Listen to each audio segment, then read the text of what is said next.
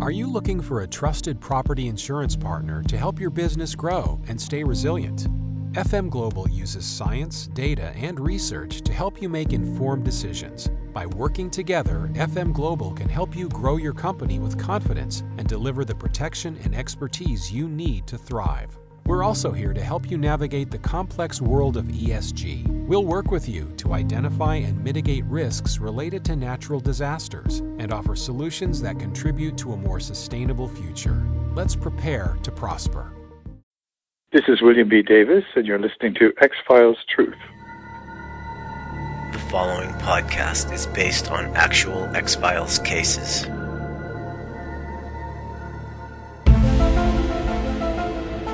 This place is a veritable factory. Cosmetic surgery is the boom industry of the medical world, and ASU wards like this are a gold mine. Everybody's doing it, so I hear. Looked to me like they were burned or scorched. The shape of a pentagram.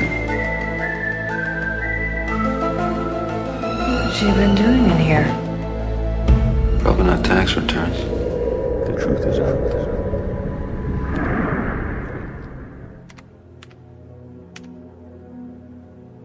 Welcome back to X-Files Truth. Today's file is Sanguinarium. X-File number classified. The plot. During a routine liposuction operation in Chicago, Dr. Harrison Lloyd suddenly begins to violently remove such large amounts of fat from a patient that the patient dies. Lloyd tells Mulder that he killed the patient due to being spiritually possessed. Scully is skeptical about Lloyd's claims, believing he's only making it up to escape legal consequences. Mulder inspects the operating room and discovers pentagrams burned into the floor, suspecting witchcraft as the cause. Upon reviewing the tapes of the operation, Mulder decides to check what type of medication Lloyd was taking. Meanwhile, the staff at Lloyd's clinic are shocked when another plastic surgeon, Dr. Alacqua, murders a patient under unusual circumstances. Scully interviews Alacqua, who claims to not be able to remember anything from what happened. Scully deduces that both Alacqua and Lloyd were taking the same medicine. Mulder's belief in the cause for the unexplained phenomena strengthens when he reviews the tape of the second murder, observing a pentagram-like pattern on the stomach of the victim. Worried by the events, the staff tells Mulder and Scully about a similar series of deaths that occurred at the same hospital 10 years prior. They suspect Rebecca Waite, a nurse who is the only person present at all the death scenes. The agents visit Waite's house, discovering evidence that she practiced witchcraft. However, the evidence has been planted there by a staff member of the hospital. Elsewhere, Dr. Jack Franklin is non-fatally assaulted at his house by Waite. Attempts to question Waite are prevented when she starts to vomit pins and then dies shortly after. Mulder deduces that the birthdays of the victims match up with the dates of the witches' Sabbath, meaning that continued murders will occur. This calendar was open to April. The 30th is marked by a symbol that you're familiar with by now. What's the significance of the 30th? It's one of the four greater witches' Sabbaths. They're seasonal high holy days. According to that book over there, it's also known as Roodmas. It's also the birth date of the first victim. Now, July 31st is also marked with a pentagram. This coincides with Lammas, another one of the witches' Sabbaths. It's also the birth date of the second victim. So you think she was choosing her victims based on their birthdays? No. Remember, I said the pentagram is a protective symbol. I think Rebecca Waite was trying to save those patients. I think she knew that they were in danger. Which made her attack Dr. Franklin. I think she knew something about him. And I think we should find out what that is before he goes back to work. Back at the clinic, another patient is murdered when her face is melted by acid. With no suspects left to turn to, Mulder uses the hospital's computer program to determine what Franklin would look like under heavy plastic surgery. He He's shocked to find that Franklin is actually Dr. Clifford Cox, a cosmetic doctor who presumably died during the first spree of murders. Cox attempts to murder his fifth and final victim in a quest to gain eternal youth. He removes the skin on his own face using a ritual to make him appear younger. Cox is never caught, with the episode ending with him successfully applying at another medical hospital. I can't tell you how happy we are that you've decided to join us, Dr. Hartman. Well, I like what I've seen so far. The truth is, I've always been drawn to Los Angeles. With your credentials, I'm sure you had plenty of options.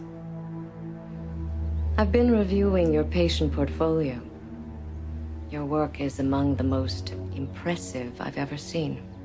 I like to say, whoever God didn't get around to creating in his own image, it's our job to recreate in ours. Hand in your field report. And now for my field report for Sanguinarium.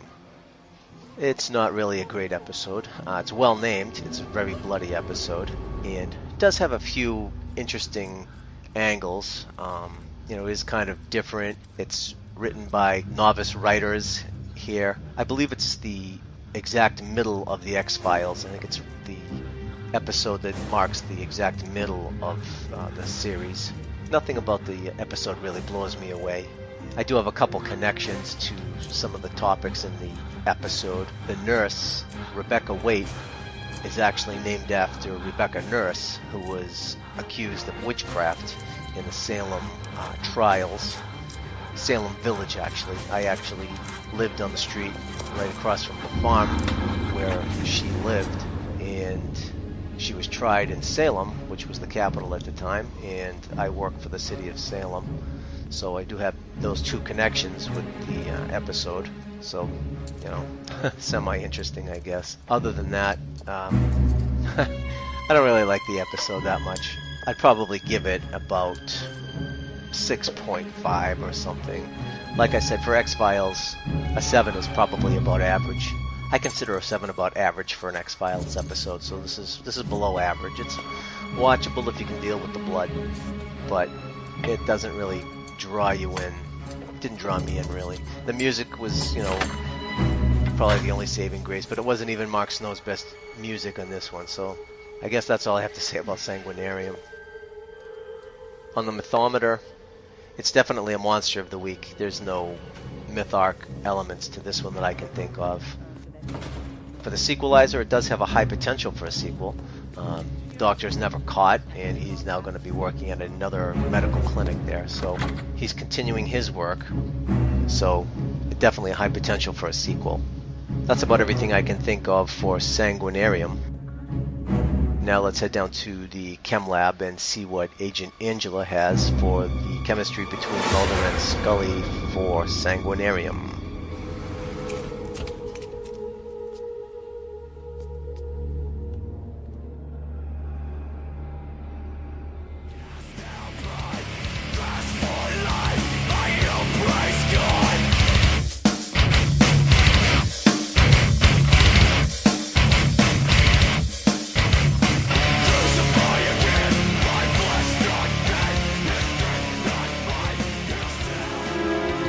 Chem lab analysis. Hello, agents. In Sanguinarium, Mulder and Scully deal with one of the grossest and most disturbing cases thus far in this season of the X-Files. A doctor is possessed by some dark force that causes him to kill a patient in one of the most hideous ways imaginable. Scully goes right for a medical explanation, trying to attribute the state of possession to the doctor's possible misuse of sleeping pills. And she also gives Mulder her familiar, that is science fiction look when he first talks about documented cases of spirit or demonic possession. This case seems to be another one close to Scully's fields of expertise, including her rattled-off statistics about how profitable a cosmetic surgery unit can be for an entire hospital. Only due to bad timing do Mulder and Scully miss seeing another death by surgery on a CCTV camera. I don't know. But I think not being able to feel your feet all of a sudden when you're getting a chemical face peel means something really bad is about to happen. Mulder soon turns up a videotape of a doctor stabbing the man to death in his sleep, with the same pentagram mark on the floor. It's Scully's turn to be flippant for once, with the comment about putting out an APB for someone wearing a tall black hat, which I find kind of funny. Mulder just brushes it off, and soon a second doctor possession happens. Another funny moment, kind of, is when Mulder's looking at a before and after comparison on the computer of what he may look like with a nose job. Yeah, the idea of that kind of magic, done with scalpels and silicone, has its appeal, even for Mulder. Turns out, a string of accidental deaths have happened at the hospital before, with nurse Waite being a common thread. Now things get extra dark and creepy as we see Nurse Waite herself performing some witchcraft. Outside on her front porch, Mulder makes another brief joke about a broom by the door being, quote, probable cause. It's really quick, as these moments are, but Scully has a trace of a smile for a second, showing, yeah, she likely thinks that's kind of funny as well. Anyway, Mulder and Scully intercept Nurse Waite being arrested after she attacked Dr. Franklin, just in time for her to vomit up the straight pins. Mulder's explanation of witchcraft, not surprisingly, gets dismissed, right before Dr. Franklin gets left alone to levitate.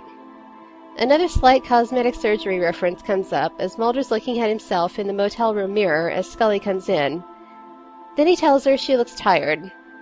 I've heard before that some people, typically those on the vain side, interpret that to mean you look old. But of course, I don't think that's the meaning here between Mulder and Scully. With the discussion they have right after, we get to hear a lot more of Mulder's expertise in the subjects of witchcraft and the occult, which I actually find pretty interesting, one of the most interesting bits out of this whole episode. And we can tell some of that is still unfamiliar to Scully, judging from her expression. And she, at least, for the most part, listens without argument. Well, apart from the idea of people spontaneously throwing up unexplained objects in supposed cases of possession. Mulder turns out to have the right idea by IDing Dr. Franklin via a facial alteration software program, even though the changes are only possible through blood sacrifice, not through actual surgery. Blood sacrifice. Most potent offering in black magic. What if this man, having reached the limits of medical miracles, decided to stage a miracle all his own? So this man committed these murders in order to make himself beautiful. Everybody wants to be beautiful, Scully. In the end, Mulder and Scully run into a couple of instances of gory surgery gone horribly awry, including a case of ingested surgical instruments, giving the doctor who cut off his own face a chance to escape and start a new practice. In the City of Angels, fittingly enough. One reason I do like Sanguinarium, it taps into people's very common fears of aging, and, in some cases, their willingness to go under the knife to prevent it. The idea of things going terribly wrong during this kind of surgery, I think these two guest writers do succeed to some extent at getting under viewers' skin. In a manner of speaking, of course. Until next time, this is Agent Angela.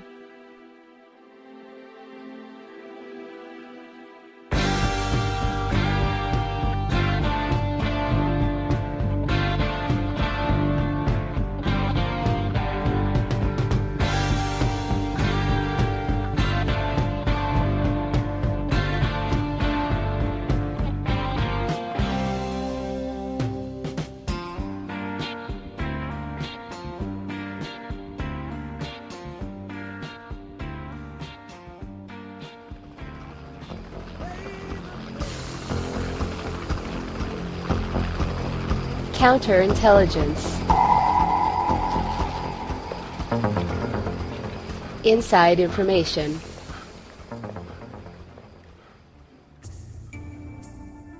This is Agent Stone with Counterintelligence with X4.6 Sanguinarium. Original air date November 10, 1996. Written by Chris Carter with Valerie and Vivian Mayhew and directed by Kim Manners. What comes out must first come in. Witchcraft, black magic, blood sacrifice, allotriography. A regular 80s Saturday night, don't you think? Allotriography is the act of vomiting or disgorging foreign and foul objects usually associated with a possessed person. Such activities were once viewed as illusions or spells caused by witches or attempts of suicide by the mentally disturbed. During the Middle Ages, most of these acts were viewed as indications that the devil had entered the body of the person. Foreign objects vomited by the victim could range from live creatures such as toads, snakes, worms, or butterflies, to pieces of iron, nails, small files, pins, needles, feathers, stones, cloth, shreds of glass, seaweed, or foam.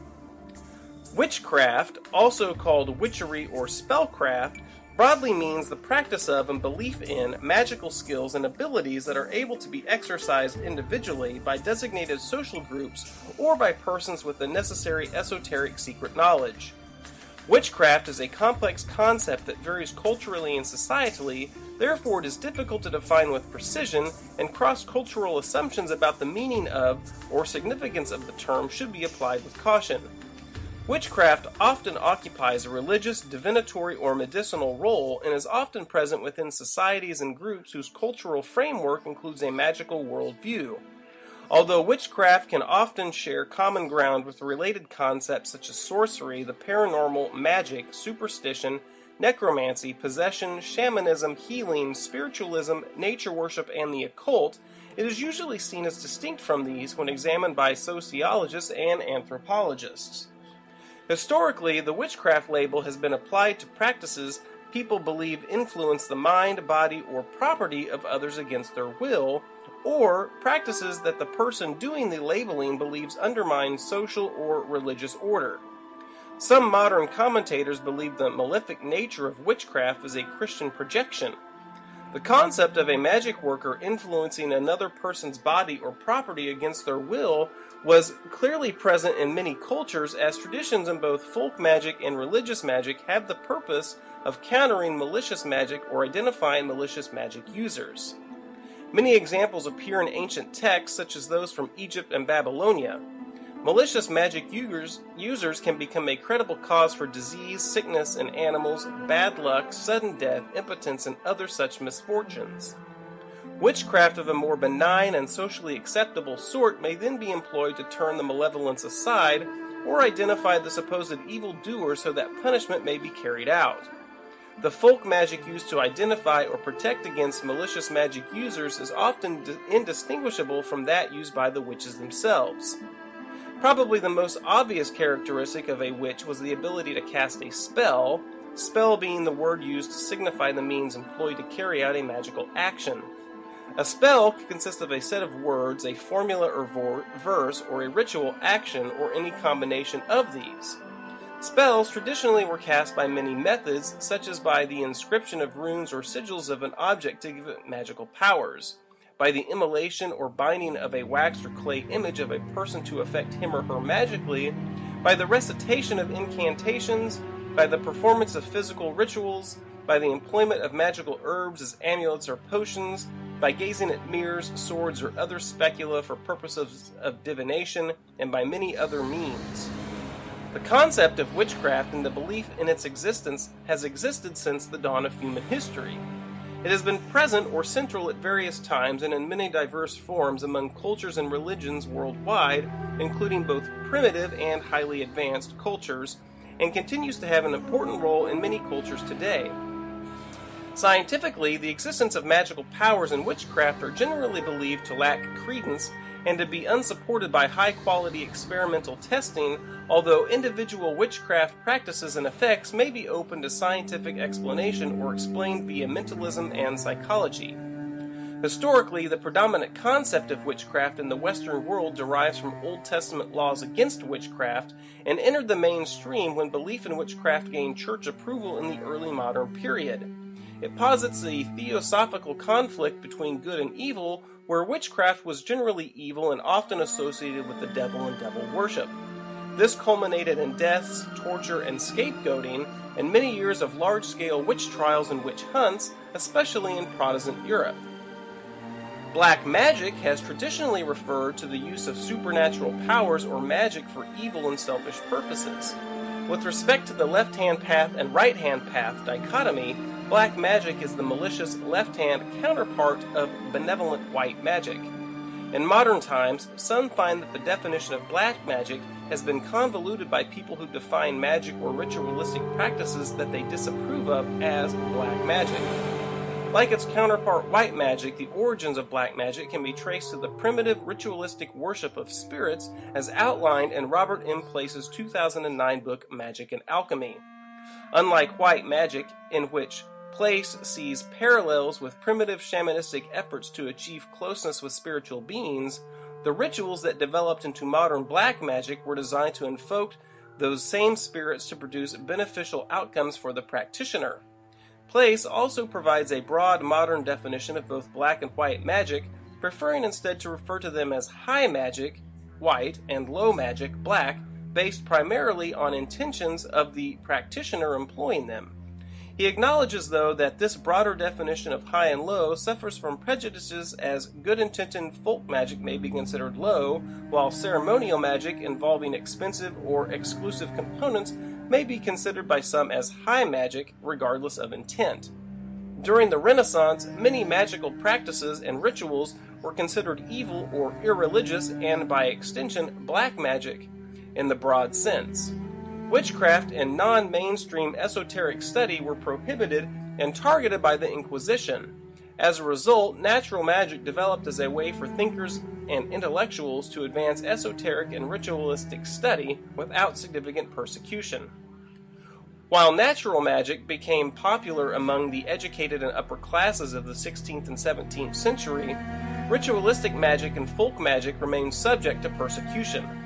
20th century author Montague Summers generally rejects the definition of white and black magic as contradictory, though he highlights the extent to which magic in general, regardless of intent, was considered dark or black, and cites William Perkins' posthumous 1608 instructions in that regard. All witches, convicted by the magistrate, should be executed. He allows no exception, and under this condemnation fall all diviners, charmers, jugglers, all wizards, commonly called wise men or wise women. All those purported good witches which do not hurt but good, which do not spoil and destroy but save and deliver, should come under the extreme sentence. In particular, though, the term was most commonly reserved for those accused of invoking demons and other evil spirits, those hexing or cursing their neighbors, those using magic to destroy crops, and those capable of leaving their earthly bodies and traveling great distances in spirit. Summers also highlights the etymological development of the term Negromancer in common use from 1200 to approximately 1500, or broadly, one skilled in the black arts. In a modern context, the line between white magic and black magic is somewhat clearer, and most modern definitions focus on intent rather than practice. There is also an extent to which many modern Wicca and witchcraft practitioners have sought to distance themselves from those intent on practicing black magic. Those who seek to do harm or evil are less likely to be accepted into mainstream Wiccan circles or covens in an era where benevolent magic is increasingly associated with New Age Gnosticism and self-help spiritualism. The influence of popular culture has allowed other practices to be drawn in under the broad banner of black magic, including the concept of Satanism. While the invocation of demons or spirits is an accepted part of black magic, this practice is distinct from the worship or deification of such spiritual beings. White magic is supposedly utilized only for good or unselfish purposes, and black magic, we are told, is used only for selfish or evil reasons. Satanism draws no such dividing line. Magic is magic, be it used to help or hinder. The Satanist, being the magician, should have the ability to decide what is just and then apply the powers of magic to attain his goals. Sacrifice is the offering of food, objects, or the lives of animals to a higher purpose, in particular divine beings, as an act of appropriation or worship. While sacrifice often implies ritual killing, the term offering can be used for bloodless sacrifices of cereal food or artifacts. For offerings of liquids by pouring, the term libation is used. Human sacrifice was practiced by many ancient cultures. People would be ritually killed in a manner that was supposed to please or appease a god or spirit. Some occasions for human sacrifice found in multiple cultures on multiple continents include human sacrifice to accompany the dedication of a new temple or bridge, sacrifice of people upon the death of a king, high priest, or great leader. The sacrifice were supposed to serve or accompany the deceased leader in the next life. Human sacrifice in times of natural disaster, droughts, earthquakes, volcanic eruptions, etc., were seen as a sign of anger or displeasure by deities, and sacrifices were supposed to lessen the divine ire. Human sacrifice is the act of killing one or more human beings, usually as an offering to a deity as part of a religious ritual. Its typology closely parallels the various practices of ritual slaughter of animals and of religious sacrifice in general. Human sacrifice has been practiced in various cultures throughout history. Victims were typically ritually killed in a manner that was supposed to please or appease gods, spirits, or the deceased, for example, as a propitiatory offering or as a retainer sacrifice when the king's servants are killed in order for them to continue to serve their master in the next life. Closely related practices found in some tribal societies are cannibalism and headhunting. By the Iron Age, with the associated developments in religion, human sacrifice was becoming less common throughout the Old World and came to be looked down upon as barbaric in pre-modern times. Blood libel is a false charge of ritual directed against the Jewish community by Christians in the Middle Ages, and the idea spread to other communities subsequently. For now, I'd say this case is open. So the final word on Sanguinarium: everybody wants to be beautiful, Scully.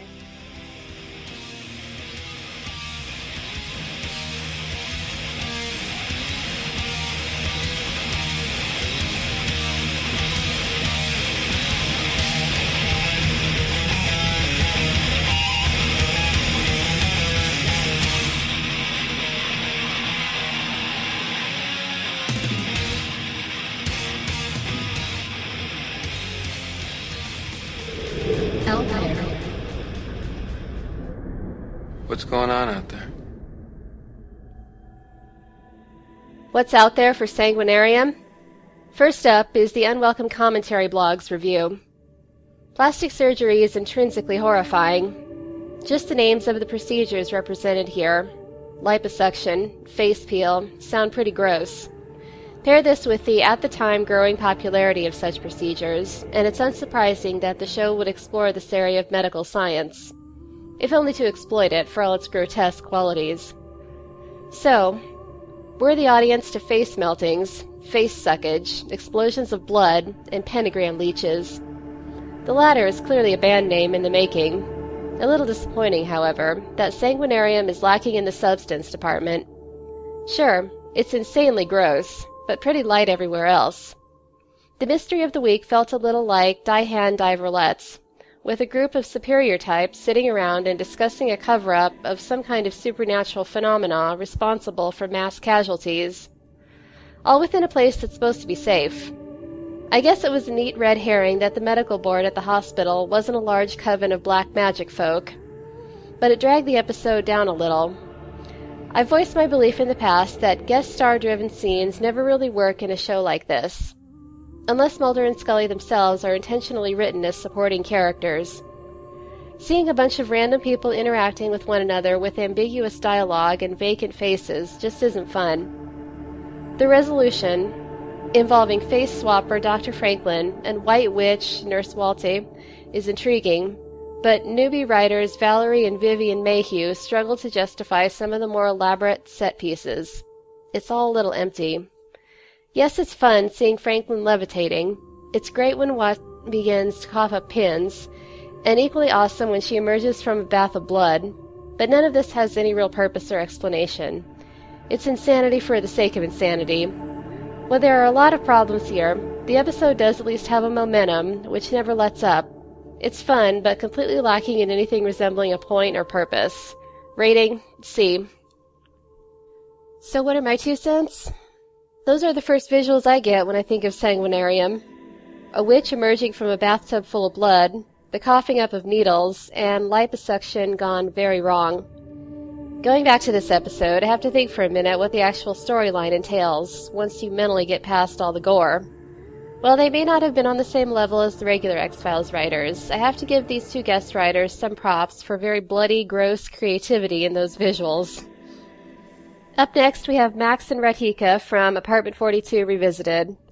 Radhika writes, "The X-Files often used established writers to pen its episodes, but it was also a show that occasionally relied on a spec script, which allowed less experienced writers to write for programs they may not have been part of otherwise.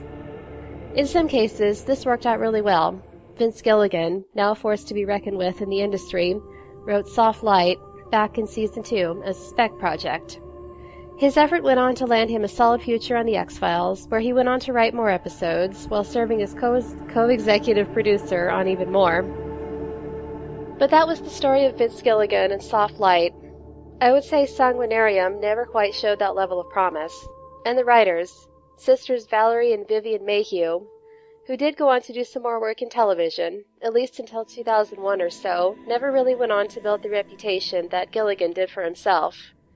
I haven't included every detail of the plot in here, but aside from the pentagrams and inverted pentagrams, and hints of possession, and a certain doctor's changing appearance, I don't know how witchcraft logically comes into play here.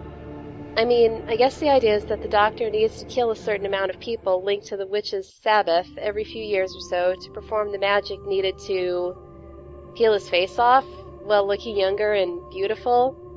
He's not particularly stunning, so I don't really get it, especially since Mulder makes quips about everyone wanting to be beautiful.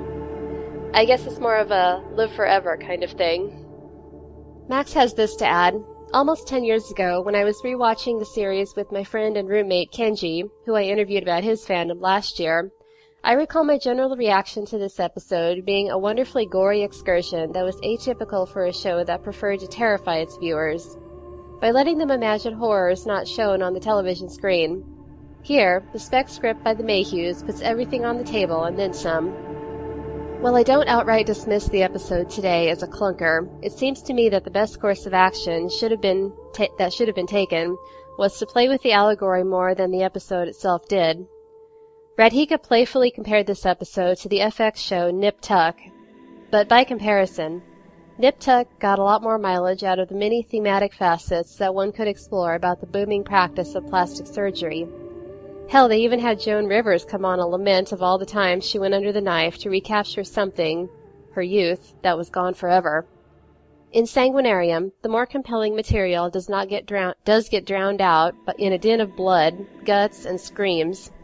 Predating the malign torture porn genre by almost a decade, this entry in the X-Files has more in common with Saw and Hostel than our heroes poking around in dimly lit environs with flashlights.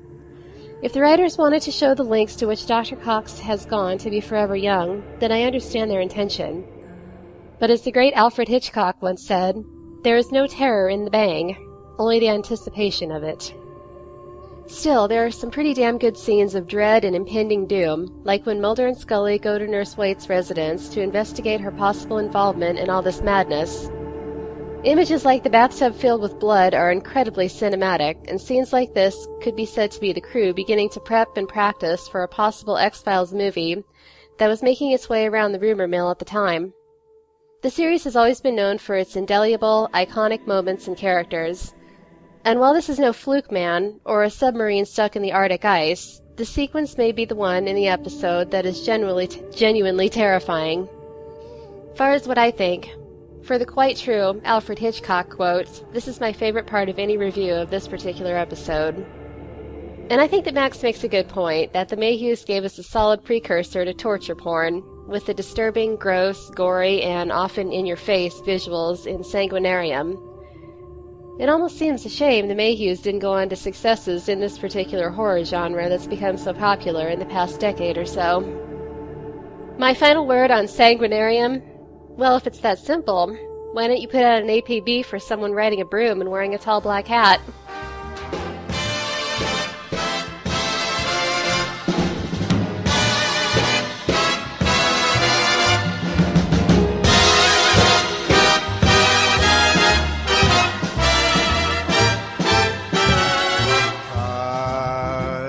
Witchcraft, that crazy witchcraft.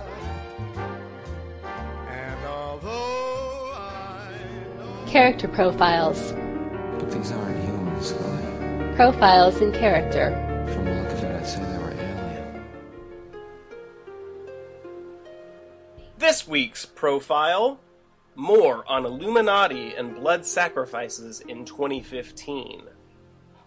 Why did the sacrificial system require a blood sacrifice? The whole of the Old Testament, every book, points toward the great sacrifice that was to come, that of Jesus' sacrificial giving of his own life on our behalf. Leviticus 17:11 is the Old Testament's central statement about the significance of blood in the sacrificial system. God, speaking to Moses, declares, "For the life of a creature is in the blood, and I have given it to you to make atonement for yourselves on the altar. It is the blood that makes atonements for one's life." A sacrifice is defined as the offering up of something precious for a cause or a reason. Making atonement is satisfying someone or something for an offense committed. The Leviticus verse can be read more clearly now. God said, "I have given it to you, the creature's life, which is in its blood, to make atonement for yourselves, covering the offense you have committed against me." In other words, those who are covered by the blood sacrifice are set free from the consequences of sin. Of course, the Israelites did not know of Jesus per se, or how he would die on their behalf and then rise again, but they did believe God would be sending them a Savior. All of the many blood sacrifices seen throughout the Old Testament were foreshadowing the true, once-for-all-time sacrifice to come, so that the Israelites would never forget that without the blood, there is no forgiveness. This shedding of blood is a substitutionary act. Therefore, the last clause of Leviticus 17:11 could be read either "the blood makes atonement at the cost of the life," or "makes atonement in the place of the life." Hebrews 9:11 through 18 confirms the symbolism of blood as life and applies Leviticus 17:11 to the sacrifice of the Lord Jesus Christ. Verse 12 states clearly that the Old Testament blood sacrifices were temporary and only atoned for sin partially and for a short time, hence the need to repeat the sacrifices yearly. But when Christ entered the most holy place, he did so to offer his own blood once and for all, making future sacrifices unnecessary. This is what Jesus meant by his dying words on the cross: "It is finished." Never again would the blood of bulls and goats cleanse men from their sin. Only by accepting Jesus' blood shed on the cross for the remission of sins can we stand before God covered in the righteousness of Christ. Moloch was the Canaanite version of the Egyptian god Set. The god Set was a homosexual god of evil. He was worshipped during ceremonies that involved human sacrifice, cannibalism, and homosexual orgies. As the god of destruction, he became the god of the Egyptian military. In ancient Rome, he was worshipped as the god Saturn by the Roman military, often with baptism by blood. Thus, we see that Satan, Set, Saturn, Moloch, etc., was worshipped by Solomon and his wives as he grew old and senile. This involved heterosexual sex orgies, homosexual sex orgies, human sacrifice, and even cannibalism. Our modern high-level military leadership appears to have the same values as the ancients. The Knights Templar, in pursuit of Solomon's wisdom, also worships two deities. In Freemasonry, they refer to a supreme being at the lower levels. This supreme being gave unto man the principles of reason. The Masonic use of the symbols of geometry have reference to this being of light that they believe gave unto man both logic and science. This supreme being is in fact Lucifer, the god of the Illuminati philosopher kings. According to Illuminati mythos, he is the Prometheus that gave unto man the forbidden fire in defiance of the god Zeus. He is Lucifer, a son of the morning, the Illuminati god of wisdom. He is represented by the sign of the Egyptian sun god Horus, the all-seeing eye that sits atop the unfinished pyramid, Temple of Solomon. He is the sworn enemy of God and Jesus Christ that was cast down to this earth. Unknown to the lower levels of Freemasonry, Satan is the god of the second highest level of the Freemasons in the Illuminati military and national police. He is separate from Lucifer and is worshipped as the great destroyer of mankind. It is to Satan that they make their human sacrifices, practice homosexuality, and even cannibalism. There is a dirty little secret going on in Hollywood, and not many people know about it. You know what they say, you get nothing for free, and it seems as if it's very true for these famous celebrities of Hollywood. The Illuminati believe that Satan has to be permitted to destroy mankind completely before the earth can be rebuilt as the kingdom of Lucifer. Thus, the greatest Illuminati symbol is the phoenix rising from the ashes of our modern civilization. To become the wealthiest in the 20 million plus club for a higher position and royalty from the elite, you need to make a human, or blood, sacrifice. The Illuminati have also sacrificed many celebrities as a human solstice sacrifice. These celebrities took the money bait Satan offered Christ if he would bow down to him. Like any path followed by man, there is a process of proving yourself and your loyalty to the organization. Many independent researchers claim they have sources who verify blood sacrifice or murder is part of moving up to the Dark Order ranks. The psychology stems from sacrificing someone you have a close emotional bond. This proves to the dark forces you chose them above all things. From Matthew 4, verses 8 and 9, next, the devil took him to the peak of a very high mountain and showed him all the kingdoms of the world and their glory. I will give it all to you, he said, if you will kneel down and worship me. Many celebrities have lost their mothers after climbing into the pit of dark rituals. Here are a few celebrities who have lost or sacrificed their own mothers: Kanye West, Andre 3000, Bruno Mars, and Jennifer Hudson. There is also a theory that these celebrities share their bodies, like a timeshare, with spirits. This is the spirit's way of experimenting the flesh while gifting their host with fame and riches. It also gives the host the ability to manipulate dark energy from etheric realm. This is why they are positioned as the main event at the mega rituals like the Super Bowl. Some researchers erroneously believe these actors are here to show us something, when in reality it is all about energy manipulation. The dark agenda might be to open a gate, portal, murder, mass murder, or simple possession. Remember the Prince of Persia from the Book of Daniel? This spiritual entity was given a whole country to govern over from the realm of spirit. He was so powerful he could block prayers. This is what we are up against, and these celebrities are vessels, part of a larger dark plan to keep our souls and country in the dark. Would you like to learn more about these secret mysteries and decode the symbolism that is ubiquitous in our daily lives?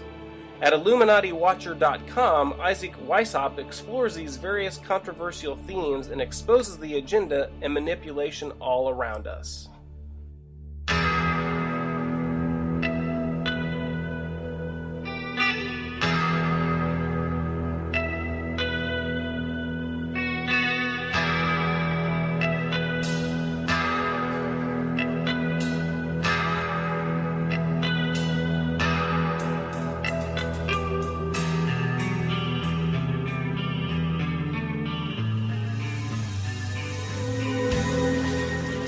Have you checked your email? I found these in my email this morning. And now the female with the emails, Agent Angela. Hi everyone. Up first, we have a bit of exciting news that was sent to us via Twitter by Knife Inc., who writes the Review is Out There blog. It looks like Salome, who writes Musings of an X-File, may be starting up that review blog again. She recently posted on Musings of an X-Files Facebook, "What's the X-Files without a supernatural resurrection, yes? Now, if I can just get someone to help me roll back the stone." So, that at least points to that blog might be starting up again with some new episode reviews, which is pretty exciting. So, we'll have to stay tuned for that. Knife Inc. also commented on that on Twitter. "My poor heart might not be able to take it. Oh, X-Files Revival, you do work wonders," which is pretty funny and true. There's also been some recent chatter on Facebook on whether or not Walter Skinner and the cigarette smoking man will be coming back for the 6 new episodes of the X-Files, which, as far as we know, are slated to start filming this summer. And Waisan Liu left us this comment: "Not too soon, in my opinion. Mulder and Scully without CSM is like Starks without Lannisters, The Walking Dead without the Governor, etc. I was expecting CSM to appear in one form or another. He didn't die the first time around, e.g. Redo 2.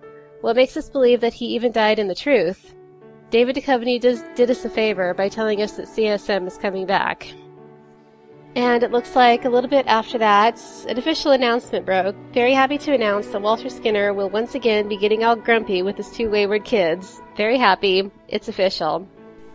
That last bit refers to a tweet that Mitch Pileggi sent out on April 20th. And at Lonely Bob on Twitter also sent us a link to this short blurb on shocktillyouDrop.com.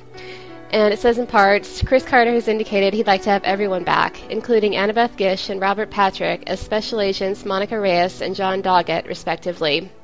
The X-Files shoots this summer in Vancouver. Carter has teased that the new iteration will be a mix of standalone cases and mythology episodes. We'll definitely be bringing you all more major updates on the X-Files revival as its release date draws closer. As always, if you love X-Files Truth, we'd love it if you'd leave us a short review on iTunes, or you could just leave us a star rating.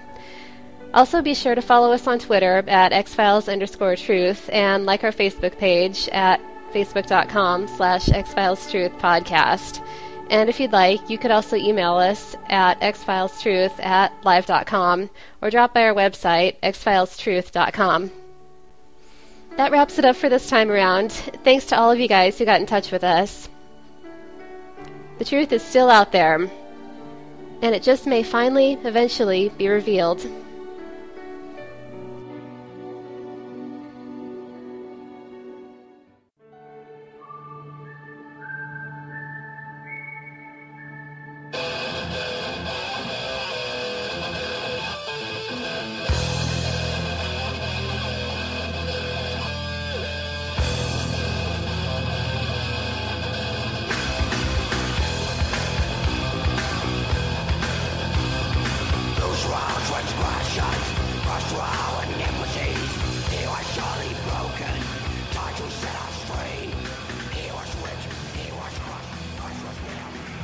Next time on X-Files Truth, lone gunman Frohickey delivers to Mulder and Scully a secret dossier on the sinister chain smoker whom Mulder calls Cancer Man, while the target of the fascinating dissertation eavesdrops from a nearby high-rise with a sniper's rifle at the ready.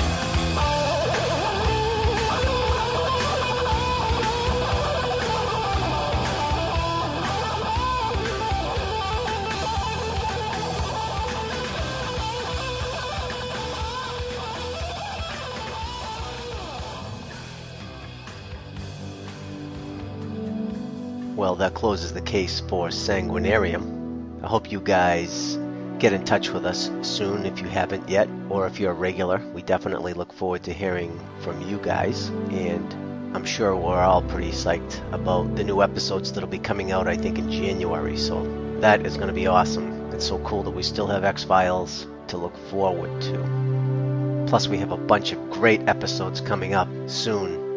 So we look forward to hearing from you guys soon also, and we will see you the first Sunday of next month for a great episode, Musings of a Cigarette Smoking Man.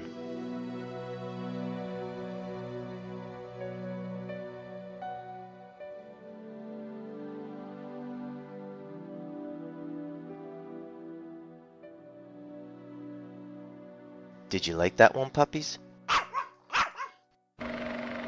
I made this. 20th Century Fox. Hello, it is Ryan, and we could all use an extra bright spot in our day, couldn't we? Just to make up for things like sitting in traffic, doing the dishes, counting your steps, you know, all the mundane stuff. That is why I'm such a big fan of Chumba Casino. Chumba Casino has all your favorite social casino-style games that you can play for free anytime, anywhere with daily bonuses. That should brighten your day a little. Actually, a lot. So sign up now at ChumbaCasino.com. That's ChumbaCasino.com. No purchase necessary. VGW Group. Void where prohibited by law. See terms and conditions. 18+.